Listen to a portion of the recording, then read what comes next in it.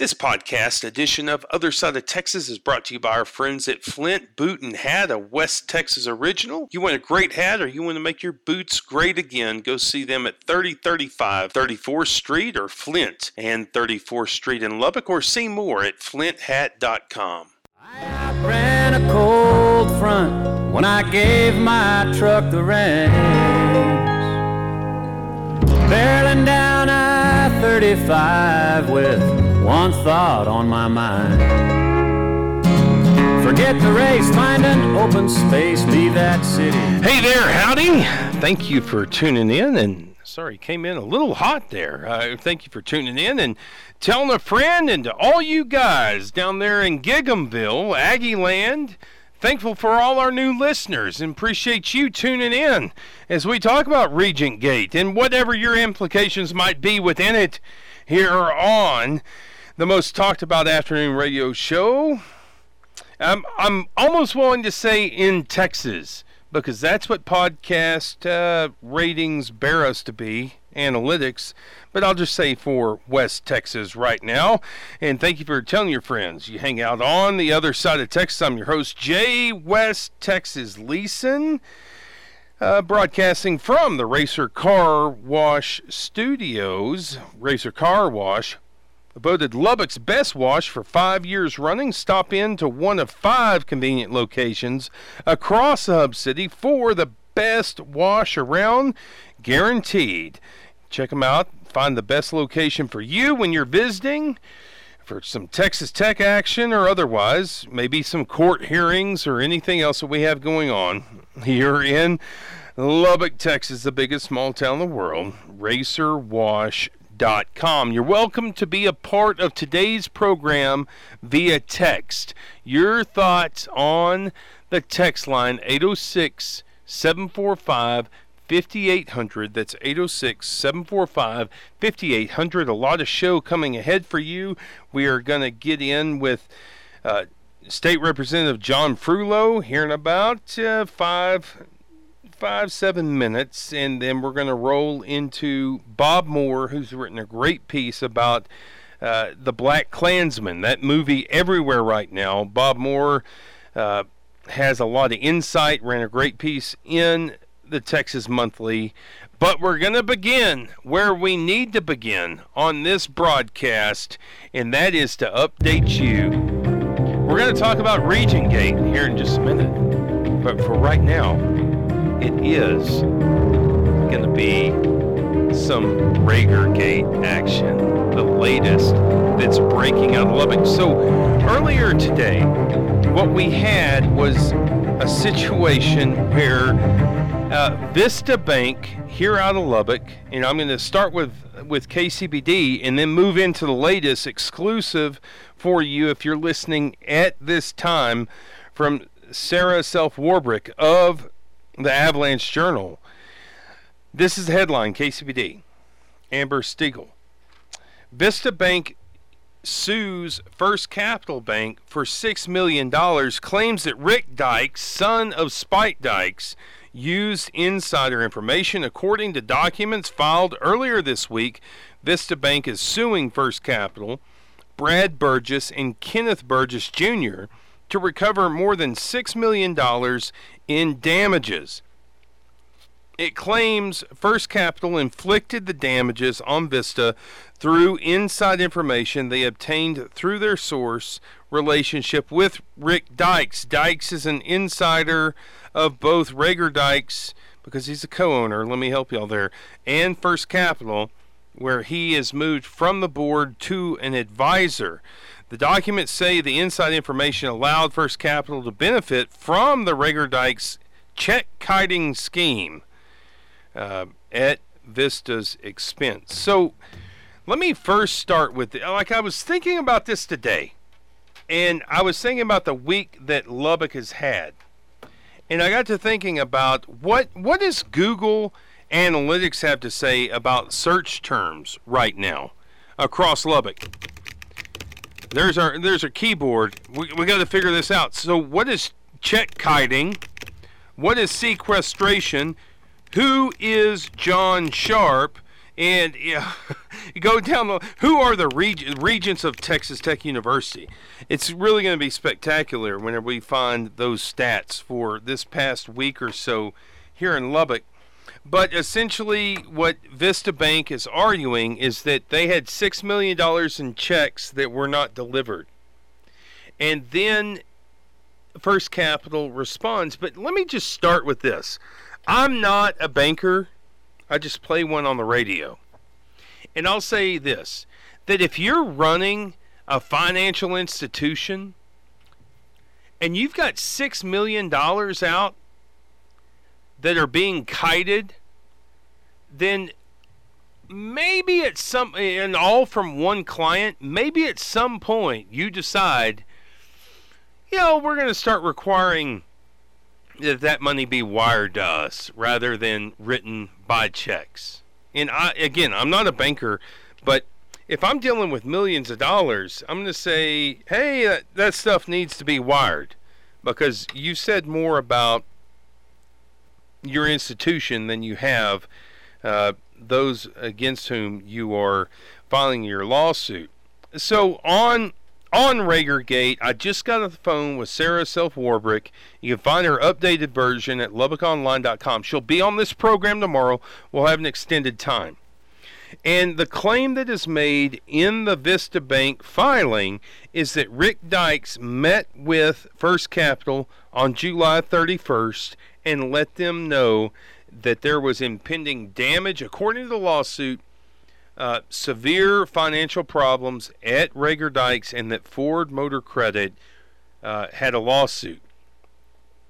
What First Capital's response, breaking just before the program, First Capital's response is that they met with Rick Dykes and counsel, met with First Capital after the lawsuit had been filed, and that it happened after, and they even cite Sarah Self-Warbrick, Lubbock Avalanche Journal, as saying, we met, no, hold on. All this broke right before I went on air. I'll try to reach out to Sarah to get clarification. But the argument, what I know the argument is that we went at this after the filing. We met with First Capital, CEO and chairman, and maybe others, I'm not sure, but that meeting happened after the filing, and that the cancel payments happened at around, no, this was the difference, I'm sorry, I can't read my math here.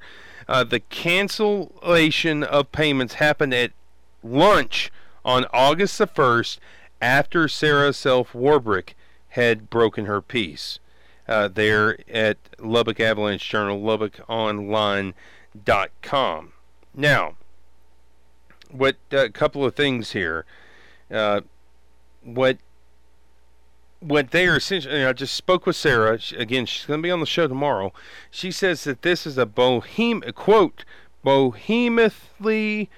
and vehemently denied the claims that Vista Bank laid down.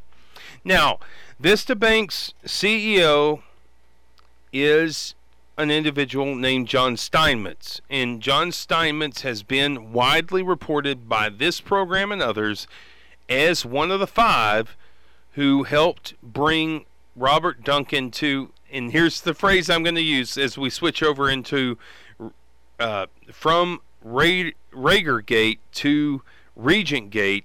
He's also on the Board of Regents at Texas Tech. And so, all I'd say, I think that John Steinmetz has plenty of questions to answer across 2 of the biggest stories that have hit Lubbock in quite some time. And we're going to keep you updated on that. Vista Bank's chairman, the Board of Regent, First Capital says, you ain't right. And that's where we leave it for now. As we get off of the monologue and head into a break, John Frullo is a state representative out of Lubbock, and we've got him in an exclusive coming up. He has his thoughts. We'll ask the hard questions, and we'll get to the bottom of his take on Regent Gate as we get in. Stick around. Don't go anywhere. Plenty of news coming up right here on the other side of Texas. Hey, thank you, Aggieland. Appreciate you listening. I don't think the representatives will disappoint. Be right back, about 90 seconds. And your loving makes a living worthwhile. Molded out of red clay and baked in the West Texas sun to perfection is The Other Side of Texas with Jay Leeson. Oh, well, the little things you say and do make me want to be with you. Rave on, it's a crazy feeling, and I know it's got me reeling when you say I love you. Hey, welcome back into the program. So glad you're here with us. This Other Side of Texas edition is sponsored by the law firm of Mullen, Hord, and Brown, LLP, with offices in Lubbock, Amarillo, and Dallas, employing creative legal solutions to address your business needs in the areas of commercial litigation, banking, financial restructuring, employment law, and estate planning. Well, he is a state representative out of House District 84, a member of the Texas legislature. He's a part of, well, he's sitting back watching all the news, I should say, that's broken over the last few days, about 10 days or so, and it's just crazy. And Chairman John Frulow here with us on the program. Chairman, thank you for coming in, bud. You bet, Jay, and good afternoon or good evening. It's always a fun time to be here and listen to you. I think one thing I got to correct you. You said sitting back and watching this. There's not much sitting back going on. Well, I'm just saying that, well, let me just start with this question. And you're not here to talk about Rager Gate. We're going to talk about Regent Gate. But can you recall a news cycle in Texas over a 10-day period where you've seen what you've seen over the last 10 days? No, not at all, with both of those items, and plus LISD school ratings coming out yesterday. And we've got a lot of good things, or a lot of things going on in Lubbock, not necessarily a lot of good things. So where I want to begin, and you're quite right, what I meant by sitting back was you have to just be thinking, holy cow, I hadn't seen this city go through something like this. Given Rager Dykes and then on over at Texas Tech. You first learned of Bob Duncan's retirement, sudden retirement, when? It was Monday evening, basically. Okay. Later in the day. And so, did you hear from him directly, or did you hear about it before? Sort of. I had a call from him on a phone, but I didn't have that phone with me, and so then I was actually calling Bob to see what happened after the news came out, and I looked and I saw they had the information. I called him at that point. And so he reached out to you. Sure. Yes. Earlier. Right. Before, like, we broke that on Monday night at 6:20. Yeah, it was before then. It was before. So right. He was already he was calling people, letting them know. Correct. Yeah. So, your general thoughts. I mean, I don't think any of us saw this coming, but your general thoughts when you when you heard the news, and then whenever you called Bob Duncan. Well, I think first off, let's set the stage, and that is how Bob is thought of in Austin and down in that area. I worked alongside Bob in the House. He was in the Senate, carried a number of bills I passed that first session down there. We worked together.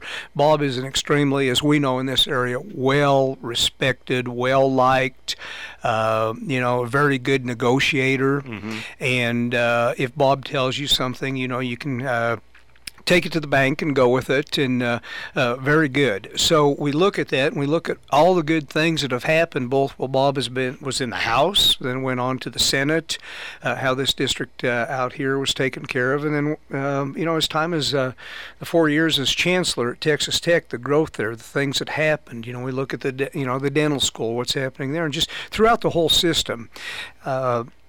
looking at that and knowing what we have going forward, it's pretty scary because Bob knew his way around on the budget. He, used to write the budget. I remember the. Well, time out. There are a lot of people, and we try. This is what I always say, Chairman, is the most important form of government in Texans' day-to-day life, the one that is the most influential, is Texas state government. And so whenever you say that Bob Duncan was helping write the budget, what I hear you say is somebody who knows a thing or two about the legislature, well, that's one of the most important roles you can play in the then you're a bull in the legislature. But what, for new listeners, people who are just getting interested in Texas government, what does it mean to write a budget? Well, to know where the money is going, how it's being spent, what things you can push, what areas you can work on. Yeah. Understanding the process it's one thing to write it, it's another thing to get it passed. And so he understood how to do that and basically did a lot of that. He did it as a legislator, and then when it came time to be chancellor, he worked on that. Okay, so you say going forward, and correct me if I'm misquoting because I'm not listening to audio, this is live time. Going forward, this is scary. And I want to ask you this question, just to follow up on what you just laid out.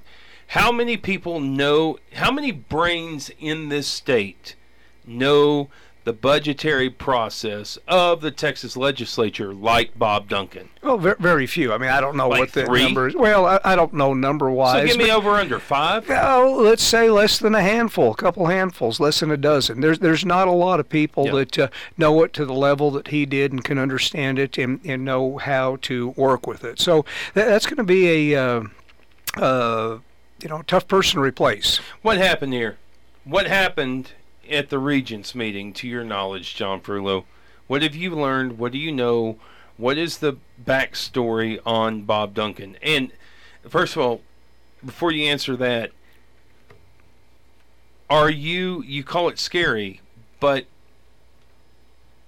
do you think that there's been something done that's at least unethical by the Texas Tech Board of Regents? Well, I guess first off, whether or not it's ethical or not, I don't know that. I don't know enough about what happened there. I don't think any of us do. And Nobody has told you anything, John. So let me just preface that. Okay. Let me preface that follow-up. Because I hear, and I don't think, I could drop 2 names right now, but I think it'd be inappropriate. But I know some of the biggest Texas Tech boosters who say if you want something done for Tech, and you need somebody in the delegation, at least the near surrounding delegation, you got to go to John Frullo. And so you've worked very closely with Bob Duncan over these years that you've been in office. And it's surprising for you to come on the show and for you to say, I haven't gotten a straight conversation. Why has John Frullo not gotten a straight conversation about what happened? Well, I've received a conversation of what they say has happened, what happens, but it doesn't. Some of it doesn't make sense. Like so, what? So we visited about what it is, and there was a disagreement. Can you say who we was? It's trustees. I've met with board of regent. a board of regent, right? Or the two chairman, or more? the chairman, Rick Francis. Okay. We visited, we talked, and basically it had to do with a difference of philosophy of where they were going in the running of the administrative budget at Texas Tech, and that's, of course, the area that the Chancellor's office operates. Okay, roughly about $25 million. Okay, so that's more information than a lot of people have been given. That Sure. You had a conversation with the chairman, Rick Francis, out of El Paso, where the new dental school is going to go. He said it was a disagreement about administrative. Well, there were some disagreements. We didn't get into a lot of the different details, but that was one of them. It was on the administrative budget. That's very helpful, I would think, for listeners. So what he essentially said was this came down on administrative oversight, growth of the administration. Did he get into that at all? Right. It was the growth, projected growth versus where it had been. So this is my problem. And I will say, in conversations with Bob Duncan, private, offline, it's always occurred to me that he knew where the line was with the regents. And he knew that he could only push so far. So if that is, I have a hard time believing that they said no. He said make the line here on growth, and then they said no, it's way back here, and that Bob Duncan gets in a fluster and says, well, I quit. I'm going to resign. Because people with whom, like, well, I'm not going to say you because I don't want to assume what your conversation with Bob Duncan was on that Monday evening, but I've spoken with several people, and they say, quote, he was devastated. That it was just a decision. I don't know why Siri just went off, excuse me. But they say, you know, it was obvious to them, people have known him for 30 or more years, who say this was not his will. This was something that happened in the executive meeting, and it forces resignation. But I have a hard time believing it's about growth of administration, John Ferrullo. Yeah. So how much of this do you think has to do with the vet school? I think that there is a big chunk of it that has to do with the vet school and what happened. If we go back to what happened last session, how that worked, how it transpired, how we ended up getting, a little over $4 million into the budget. That was for $4 million out of a over $200 billion budget. That $4 million was tough to get in there. There was a lot of fighting going on there. Are their accounts true? Are the accounts that I've heard true that you work deals with appropriations and others to get that $4 million through? Well, I think a lot of us did. There were things that a lot of different folks did to make that happen. But it is true that you are an active participant playing political cards to get that appropriation done. I thought it was important to get money in there, Okay. and we did it. It wasn't as much as we initially wanted. If you remember going back to that time, I think we had about $6 million in the budget. No. Senate had none, and then by the time we were done, went through conference committee, we ended up with roughly about $4.2 million in the budget. Okay. So 4.17 to be precise. 4.2. I rounded up. But it was all a matter of essentially that it's just green light. Any appropriate, whether it be $10 or it be $4 million or it be $17 million, which is what I understand Drew Darby and Kel Sulliger went in with in the first place. Right. Whatever you got into the budget was effectively a green light. Yeah, I would say it was a lot more a qualitative amount than a quantitative amount. The money was important, and that was enough to get the initial work done. But just the fact that there was money in there, that was a big deal. Okay, so here is State Representative, a chairman in the Texas House, John Ferrullo. And so, John Ferrullo, there will be, like you said, some very, very nice things about the chancellor there. But again, people in the political know that if you want things done in Austin, out of Lubbock, you got to go. I mean, Ferrullo has to be a guy that you go to. Well, there's a lot of good folks that can get things done for this area and do work fine, for. but We work together out here, so I wouldn't say that. But well, I appreciate I appreciate the humility, but that's what people say. Okay, so back on this vet school thing, how much do you think? And I know you've had conversations with people and been given privy on conversations, but how much of this decision came down on the vet school? Because that's how it's being portrayed in the media. Well, as far as this decision in the vet school, I don't know. The thing that adds a little bit of confusion to it is coming out with the statement that the press release that happened yesterday about going forward with the vet school. So I think it's a little bit murky. Yeah. So John Ferrullo, I want to ask you this question. People offline, and even some of your peers, this is the way that they describe. So the regent said, we didn't take a vote, but there was some, and my understanding is that it was an executive meeting, and it wasn't a vote, but everybody went around the table over the course of 4 hours, and it was pretty clear, what I can logically deduce, is that Bob Duncan, at the end of those 4 hours, heard that that he had 5 against him. Over whatever the conversation was, Francis, whoever's right, that Duncan just decided, you know what, I hate this, but I'm done. I'm going to resign. So, but here's how I've heard people, some of your cohorts describe it, that vet school is a lot like Deadliest Catch. You know, the TV show, these shrimpers, crabbers, everything else going out into hostile sea waters, and there's only one guy who could get them through and navigate through that storm. And they've said that one guy, in the analogy, that in the next legislature, it's going to be a series of sea storms, and there is one guy who could get through the vet school, and that's Bob Duncan. You concur with that or not? Well, I'm not going to say that one guy makes the whole university. We've got a $1.5 billion university system there, and there's a lot of good folks there. There's a lot of good folks in the House and the Senate working and keeping an eye out for Texas Tech, for Texas, and I think that we can get it done, hopefully. I think it would have been easier with Bob, but I'm not saying it can't get done without Bob, and I think that's more of a comment on everybody else that's working for the same items. Mm-hmm. But again, it would have been easier if Bob was there. Again, I think the one thing we need to stress is we still have a university there. We've got a great story. We've got an unbelievable story over the last year. You know, you look at what all's going on throughout the whole system with El Paso, Angelo State up in Amarillo.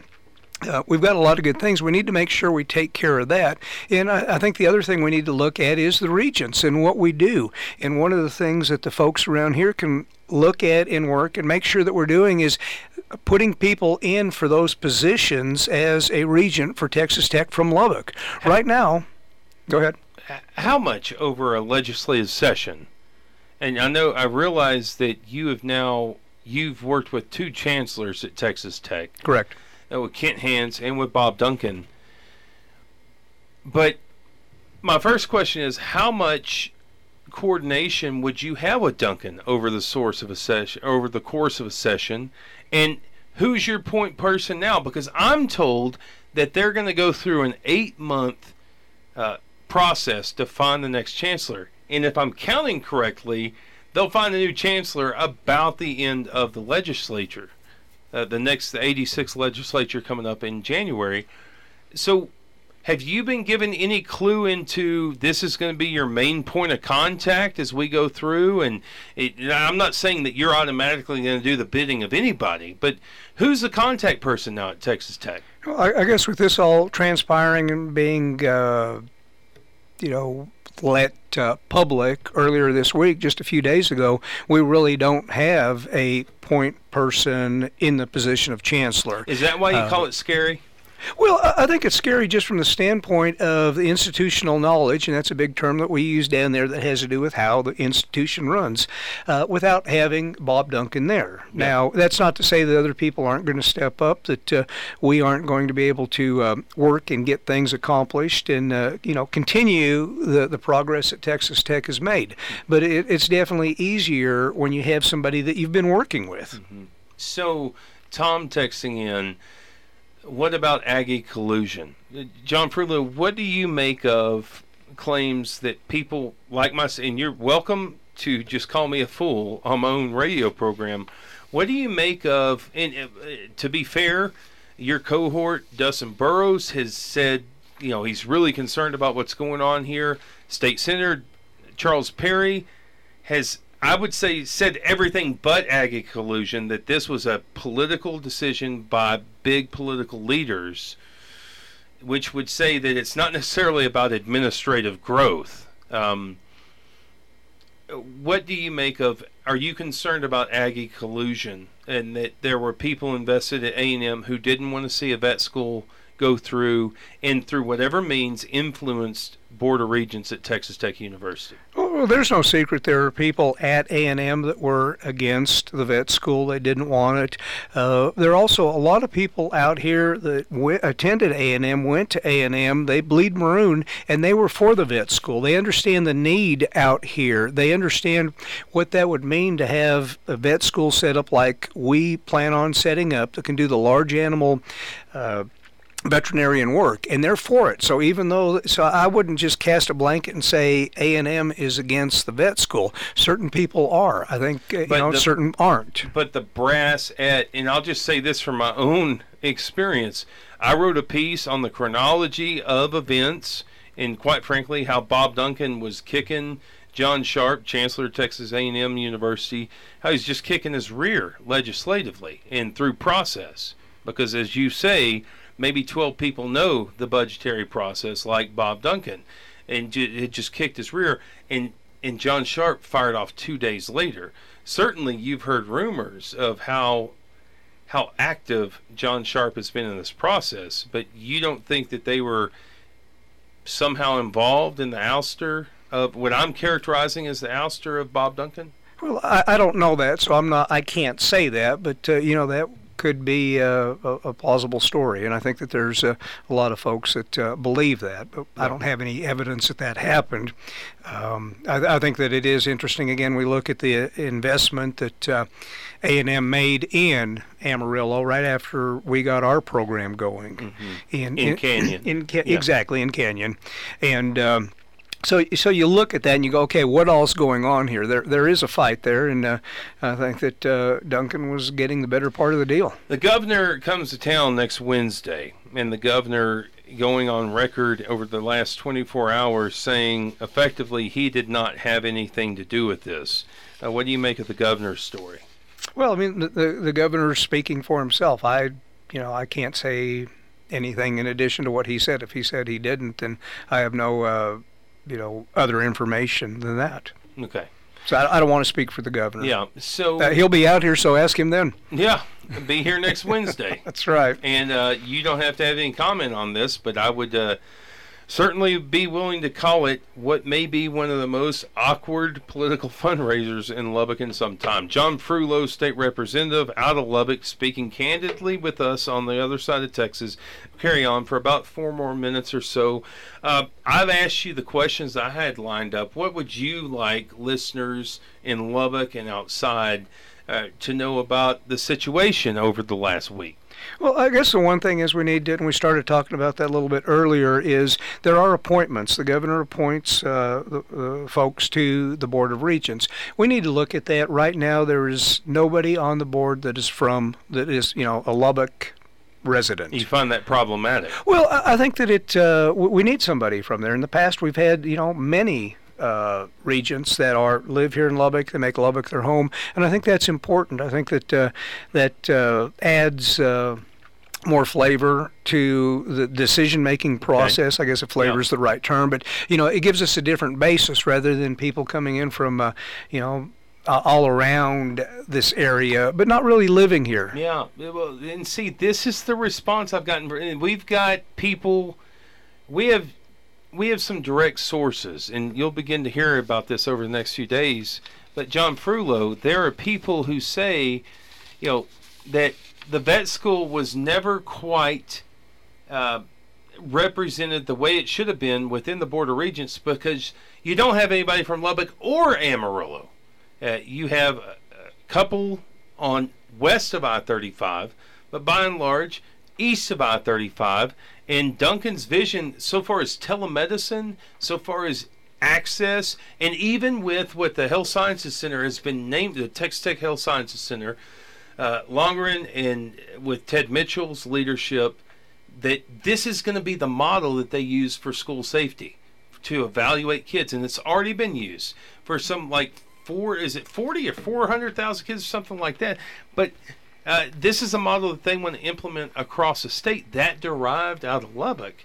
And it really burns a lot of people up locally. And I've heard people tell stories about how these regents are scared in different adjectives because they are surprised that Lubbock has had the response that it has in the ousting of Bob Duncan. So back to the point, what I want to ask you, what can you do to help there be regents from I can't imagine that A&M doesn't have a few people in the Houston area, right? And so locally, but it is befuddling that we don't have more representation on the Board of Regents from locals. What can you do? Well, I think first off, we need people to apply for that. If people aren't applying, then there's really it's hard to pick them. So we need people around here that are knowledgeable and understand what's going on and are part of that process and actually submit an application. And then let people know that they're submitting that application. We can get information out. It's real easy to say we're not picking anybody out of Lubbock because nobody's applied. I don't know if what the case is there, but we need people there to apply and say, I want to be a part of that and I want to help run this great institution that we have. Okay. What's another thing that listeners need to know? Well, I think that another item is that in the state senate, they are folks that approve the folks that go through the confirmation process. So with Charles Perry, Seliger, we need representation on that nominations committee to help get that going, and I think that's an important process too. So that's going to become, so far as Lubbock and I'm going to call it Caprock because I hate the term South Plains, but so far as Caprock representation, and I would have to think that your cohorts in Amarillo are on board too, to really try to change the way in which regents are nominated, how you get more representation from the place in which the school resides. I think that's important. Yeah. Anything else before we get you off? I think you've got a busy week ahead and probably enough material here the last couple of weeks. Well, John Frullo, we appreciate you coming by, and that's some good information. And I know that it's not an easy position to be in right now, and we appreciate you being candid with us here on the program. Thank you, sir. And I'd be lying if I said I didn't, quite frankly, expect you to be so here on the other side of Texas. John Frullo, ladies and gentlemen. Going to get into a break and come back with you. We got Bob Moore wrote a big piece on the Black Klansman. You've heard about the movie. You can hear a first account right here on the other side of Texas. Stick with us about 90 seconds from now.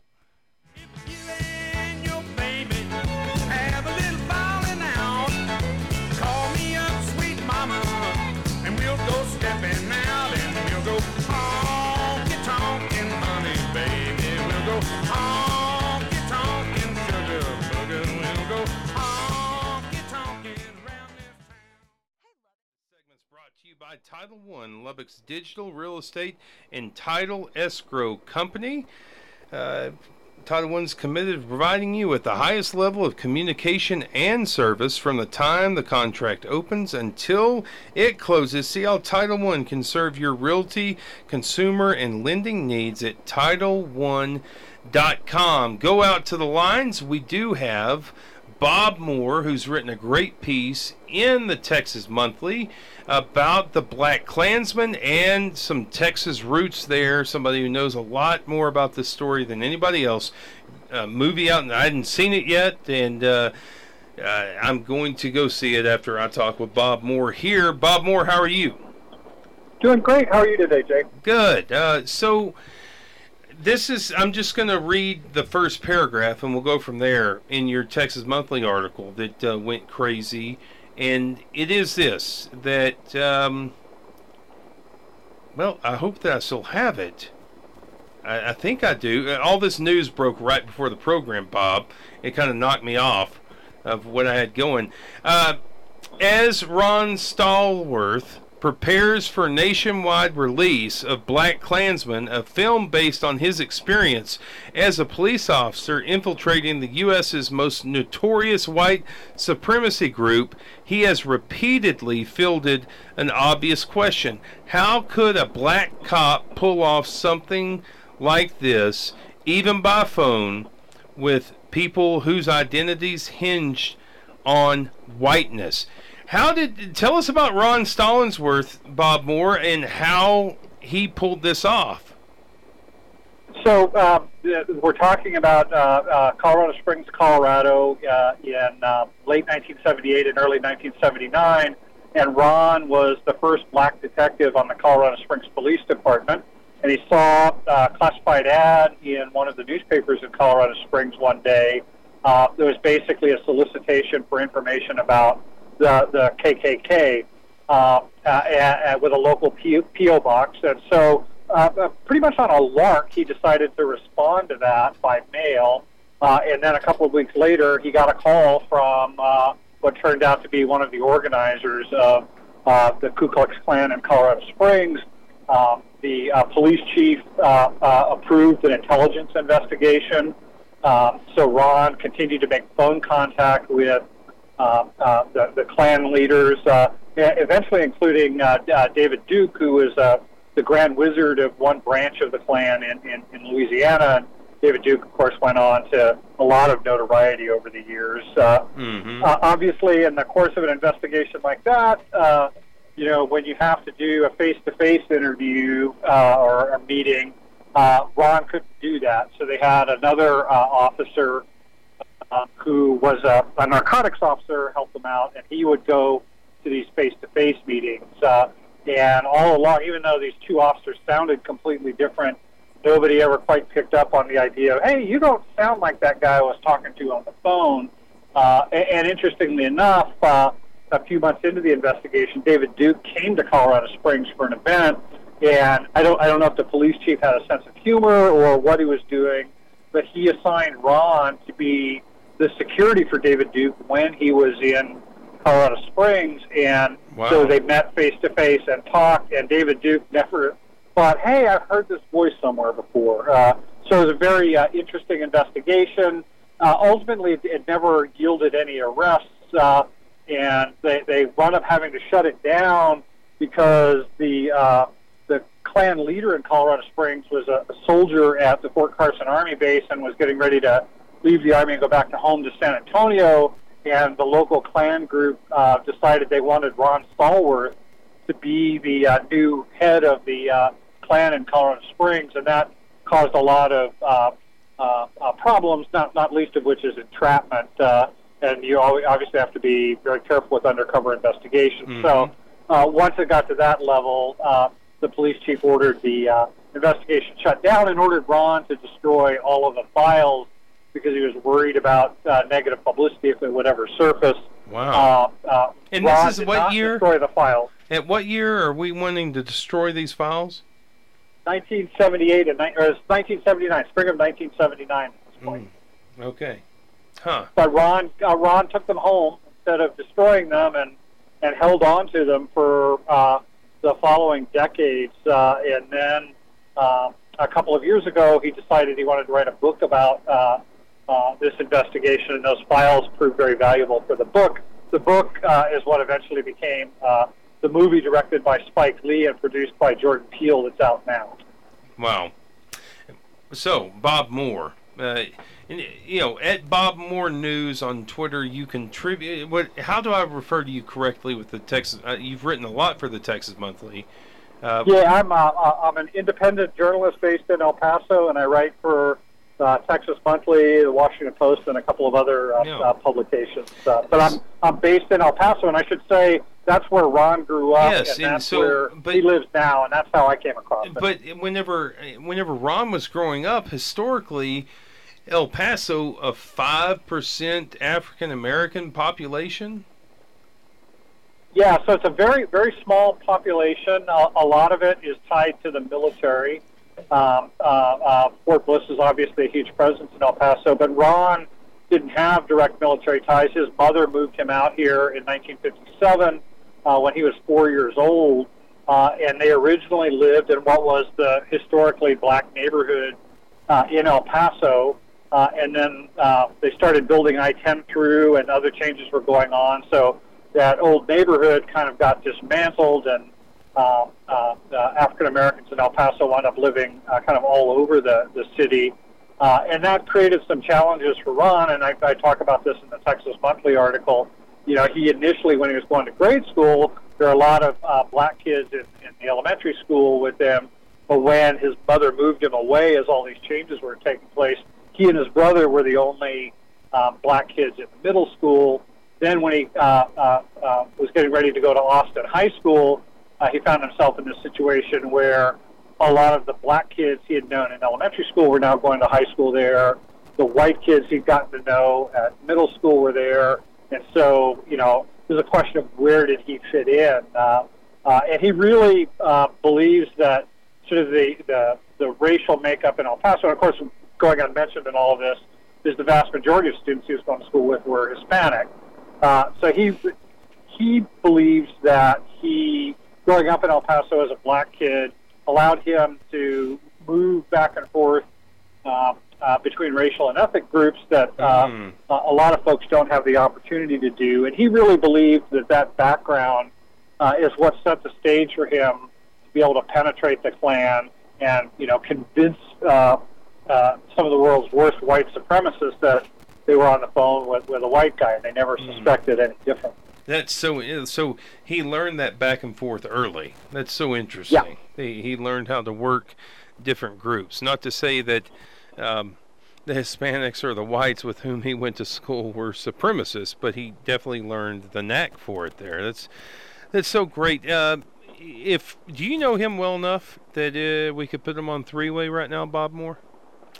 He's out traveling. He's a world celebrity now. Yeah, I would bet. And I've kind of lost track of where he is, but he's going around the country doing these talks at Alamo Draft Houses, wherever the movie's showing. So, but he would. I'd be glad to put in a word for you, and I'm sure he'd be happy to be on the show when he has a free moment. And it's definitely worth having a conversation with him. Both Ron and his wife Patsy are just wonderful people, deeply, deeply thoughtful people, and it's just been a real pleasure to get to know them the last few months. How did Spike Lee come across this story?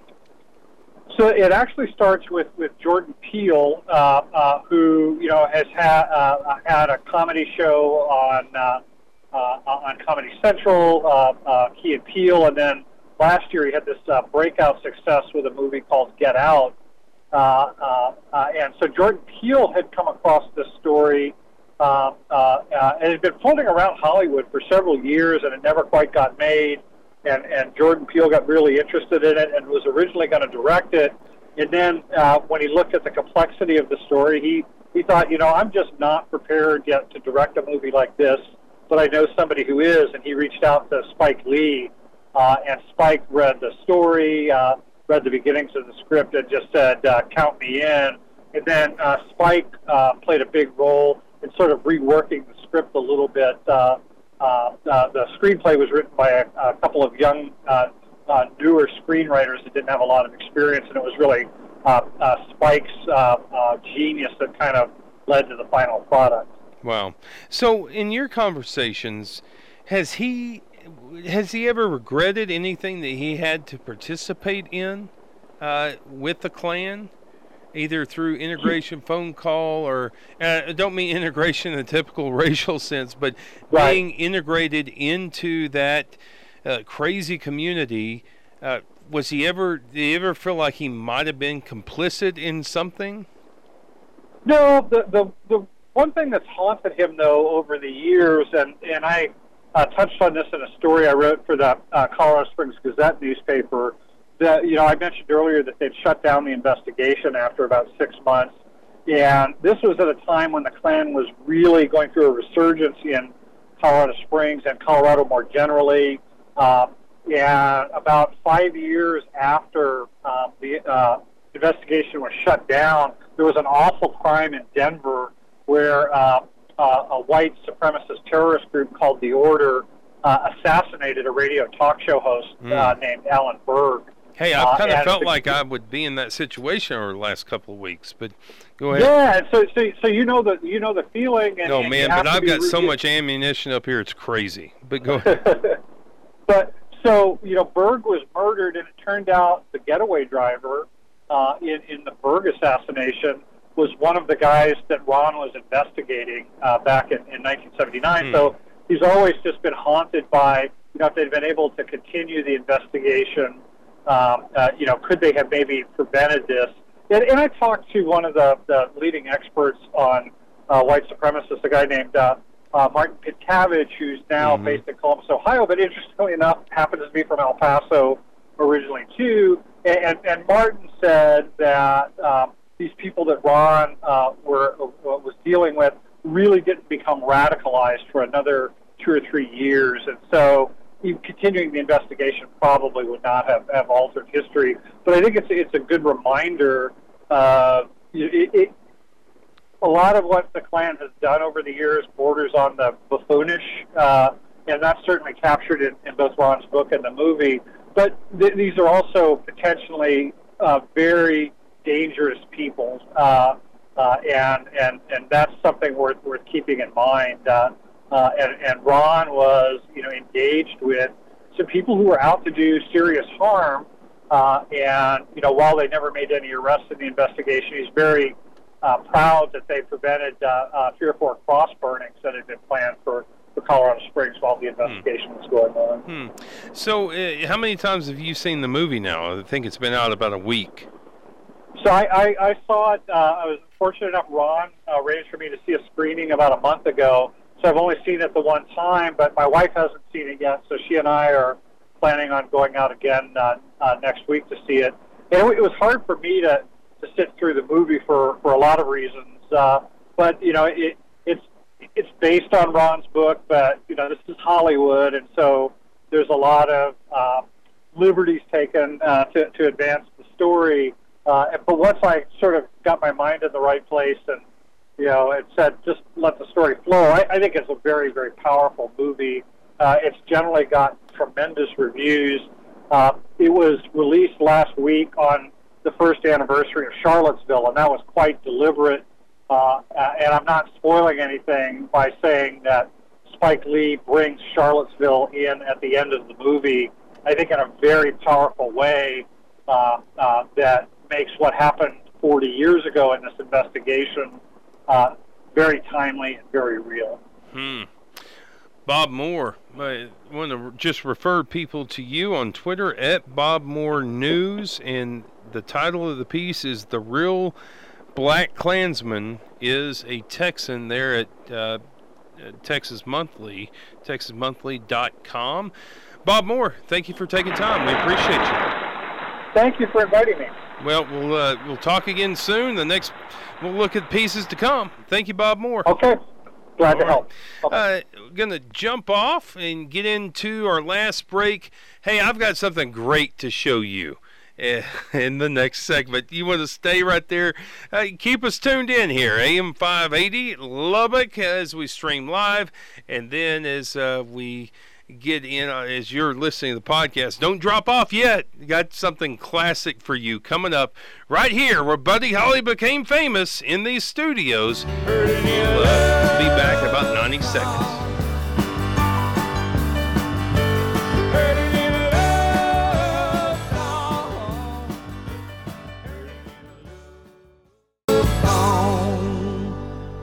Can't be wrong. Howdy, Jay. West Texas Leeson here. I'm going to tell you about my friends at Flint Boot and Hat. They've been building hats since 1994 and repairing boots, I guess, since forever. My dog chewed up my ostrich boots. Jared and his guys replaced the heel, made them look new again, put new pulls on, and at a super affordable price, they've resold my boots, and they build great hats. Love these guys. WTAccessorydepot.com. When you're best friends with the founder of the Lubbock County Militia, you get your own radio show. It's The Other Side of Texas with Jay Leeson.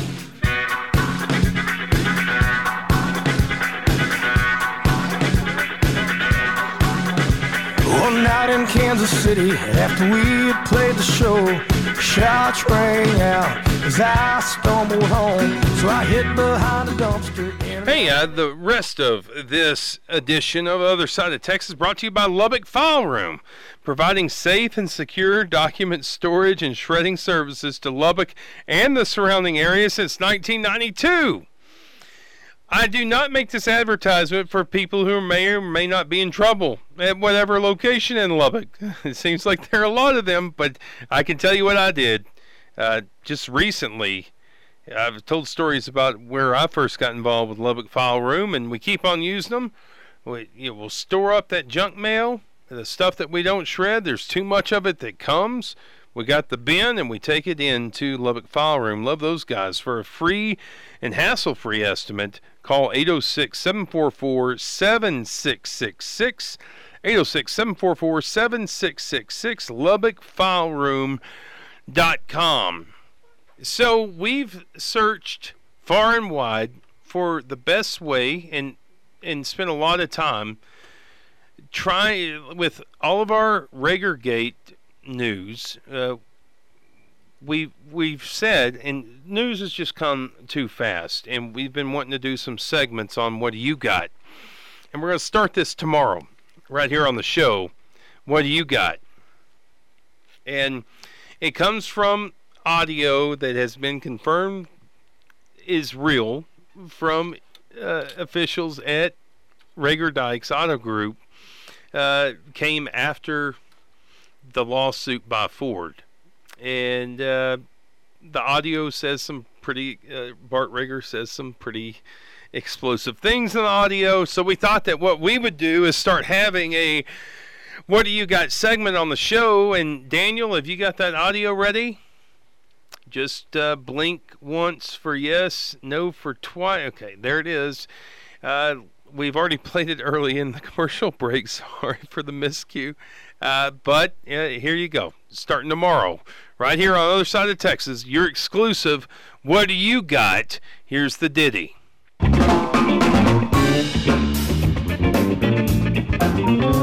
do you got? I'm building a mansion right now on 19th Street. Where do you live?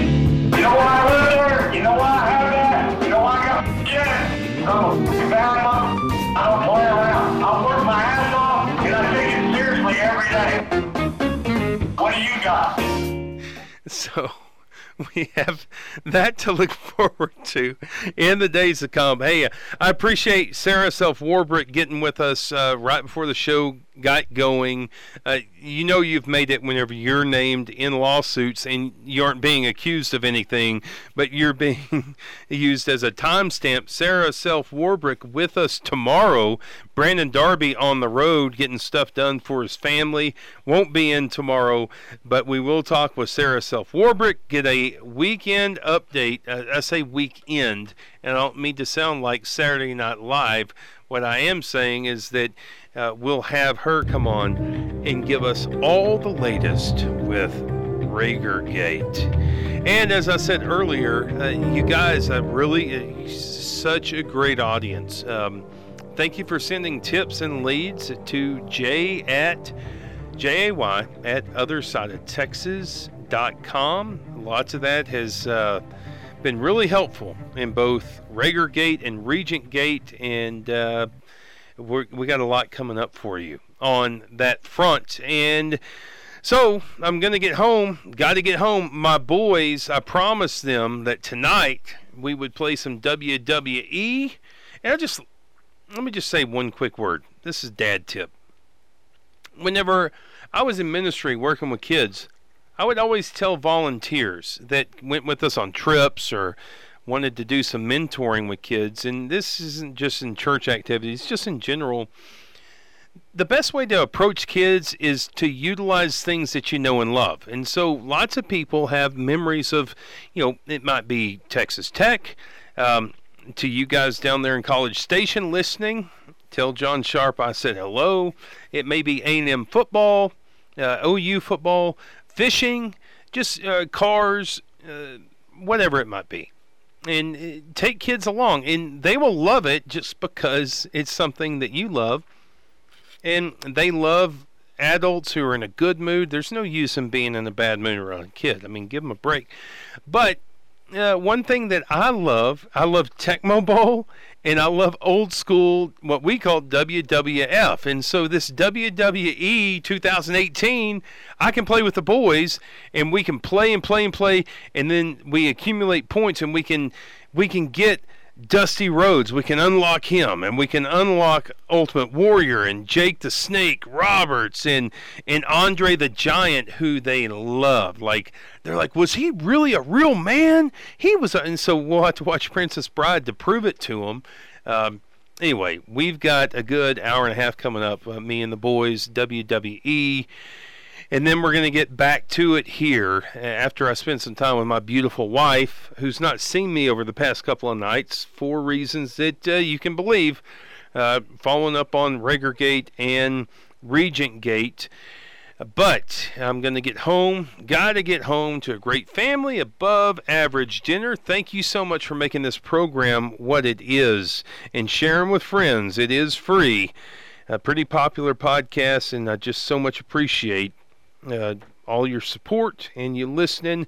For John Frullo, for Bob Moore, and we'll hear from Sarah Self Warbrick tomorrow. Thank you for tuning in to this edition of The Other Side of Texas, and stay tuned at OSTX Show on Twitter, Facebook, Other Side of Texas, OtherSideOfTexas.com.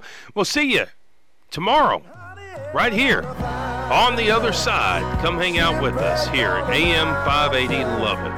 Rubbernecking all the outlaws. It's who we wanna be.